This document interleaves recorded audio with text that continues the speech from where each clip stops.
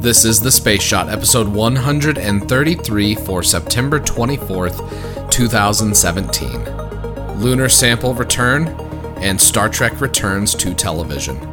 Hey everyone, welcome to The Space Shot, your daily space history, pop culture, and news fix. I'm John Molnix. Earlier today, I sat down and recorded the first interview for The Space Shot. I talked with Michael Listener, the author of The Précis. We talked a little bit about Sputnik, and I'll be releasing that interview right around the 60th anniversary of that launch. It's the first in a series of regular interviews I'm going to be doing with people in the space community. Next week, I'm going to be talking to two people.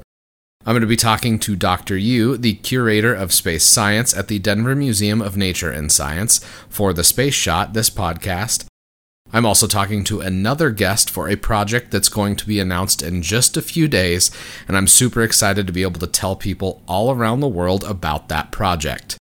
I'm going to work on having an interview episode once a week for The Space Shot, so we're going to be able to talk to different people about space, history, science, law, and even some pop culture. If you know anyone that I should interview, send them my way. I've got a brief historical bit for today's episode. On this day in 1970, the Luna 16 sample return capsule landed in Kazakhstan, concluding the first lunar sample return mission for the Soviet Union. Luna 16 was the third time that lunar material had been brought back to Earth, the first two being on Apollo 11 and 12. In all, 101 grams of lunar soil were brought back to Earth from this robotic Soviet spacecraft. Obviously, I'm excited for the new Star Trek series, so I want to mention one piece of Star Trek-related history in today's episode.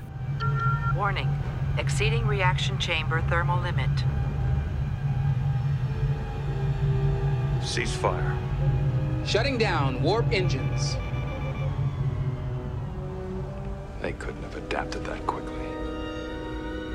The knowledge and experience of the human, Picard, is part of us now.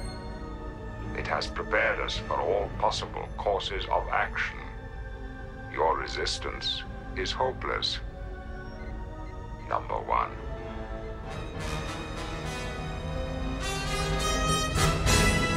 On this day in 1990, The Best of Both Worlds Part 2 aired on television.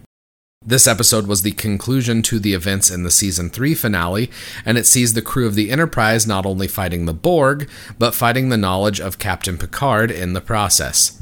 The fictional battle that occurred during this episode was part of the background for Benjamin Sisko, the lead character in the next Star Trek series, Deep Space Nine. When you hear this podcast, the first episode of Star Trek Discovery will most likely have aired online and on TV, and I'll be sharing my thoughts on the first two episodes of Discovery in tomorrow's Space Shot. Check out the show notes for more information on today's episode, and be sure to connect with me on Instagram and Twitter. Find me at John Molnix. I'm always up to chat.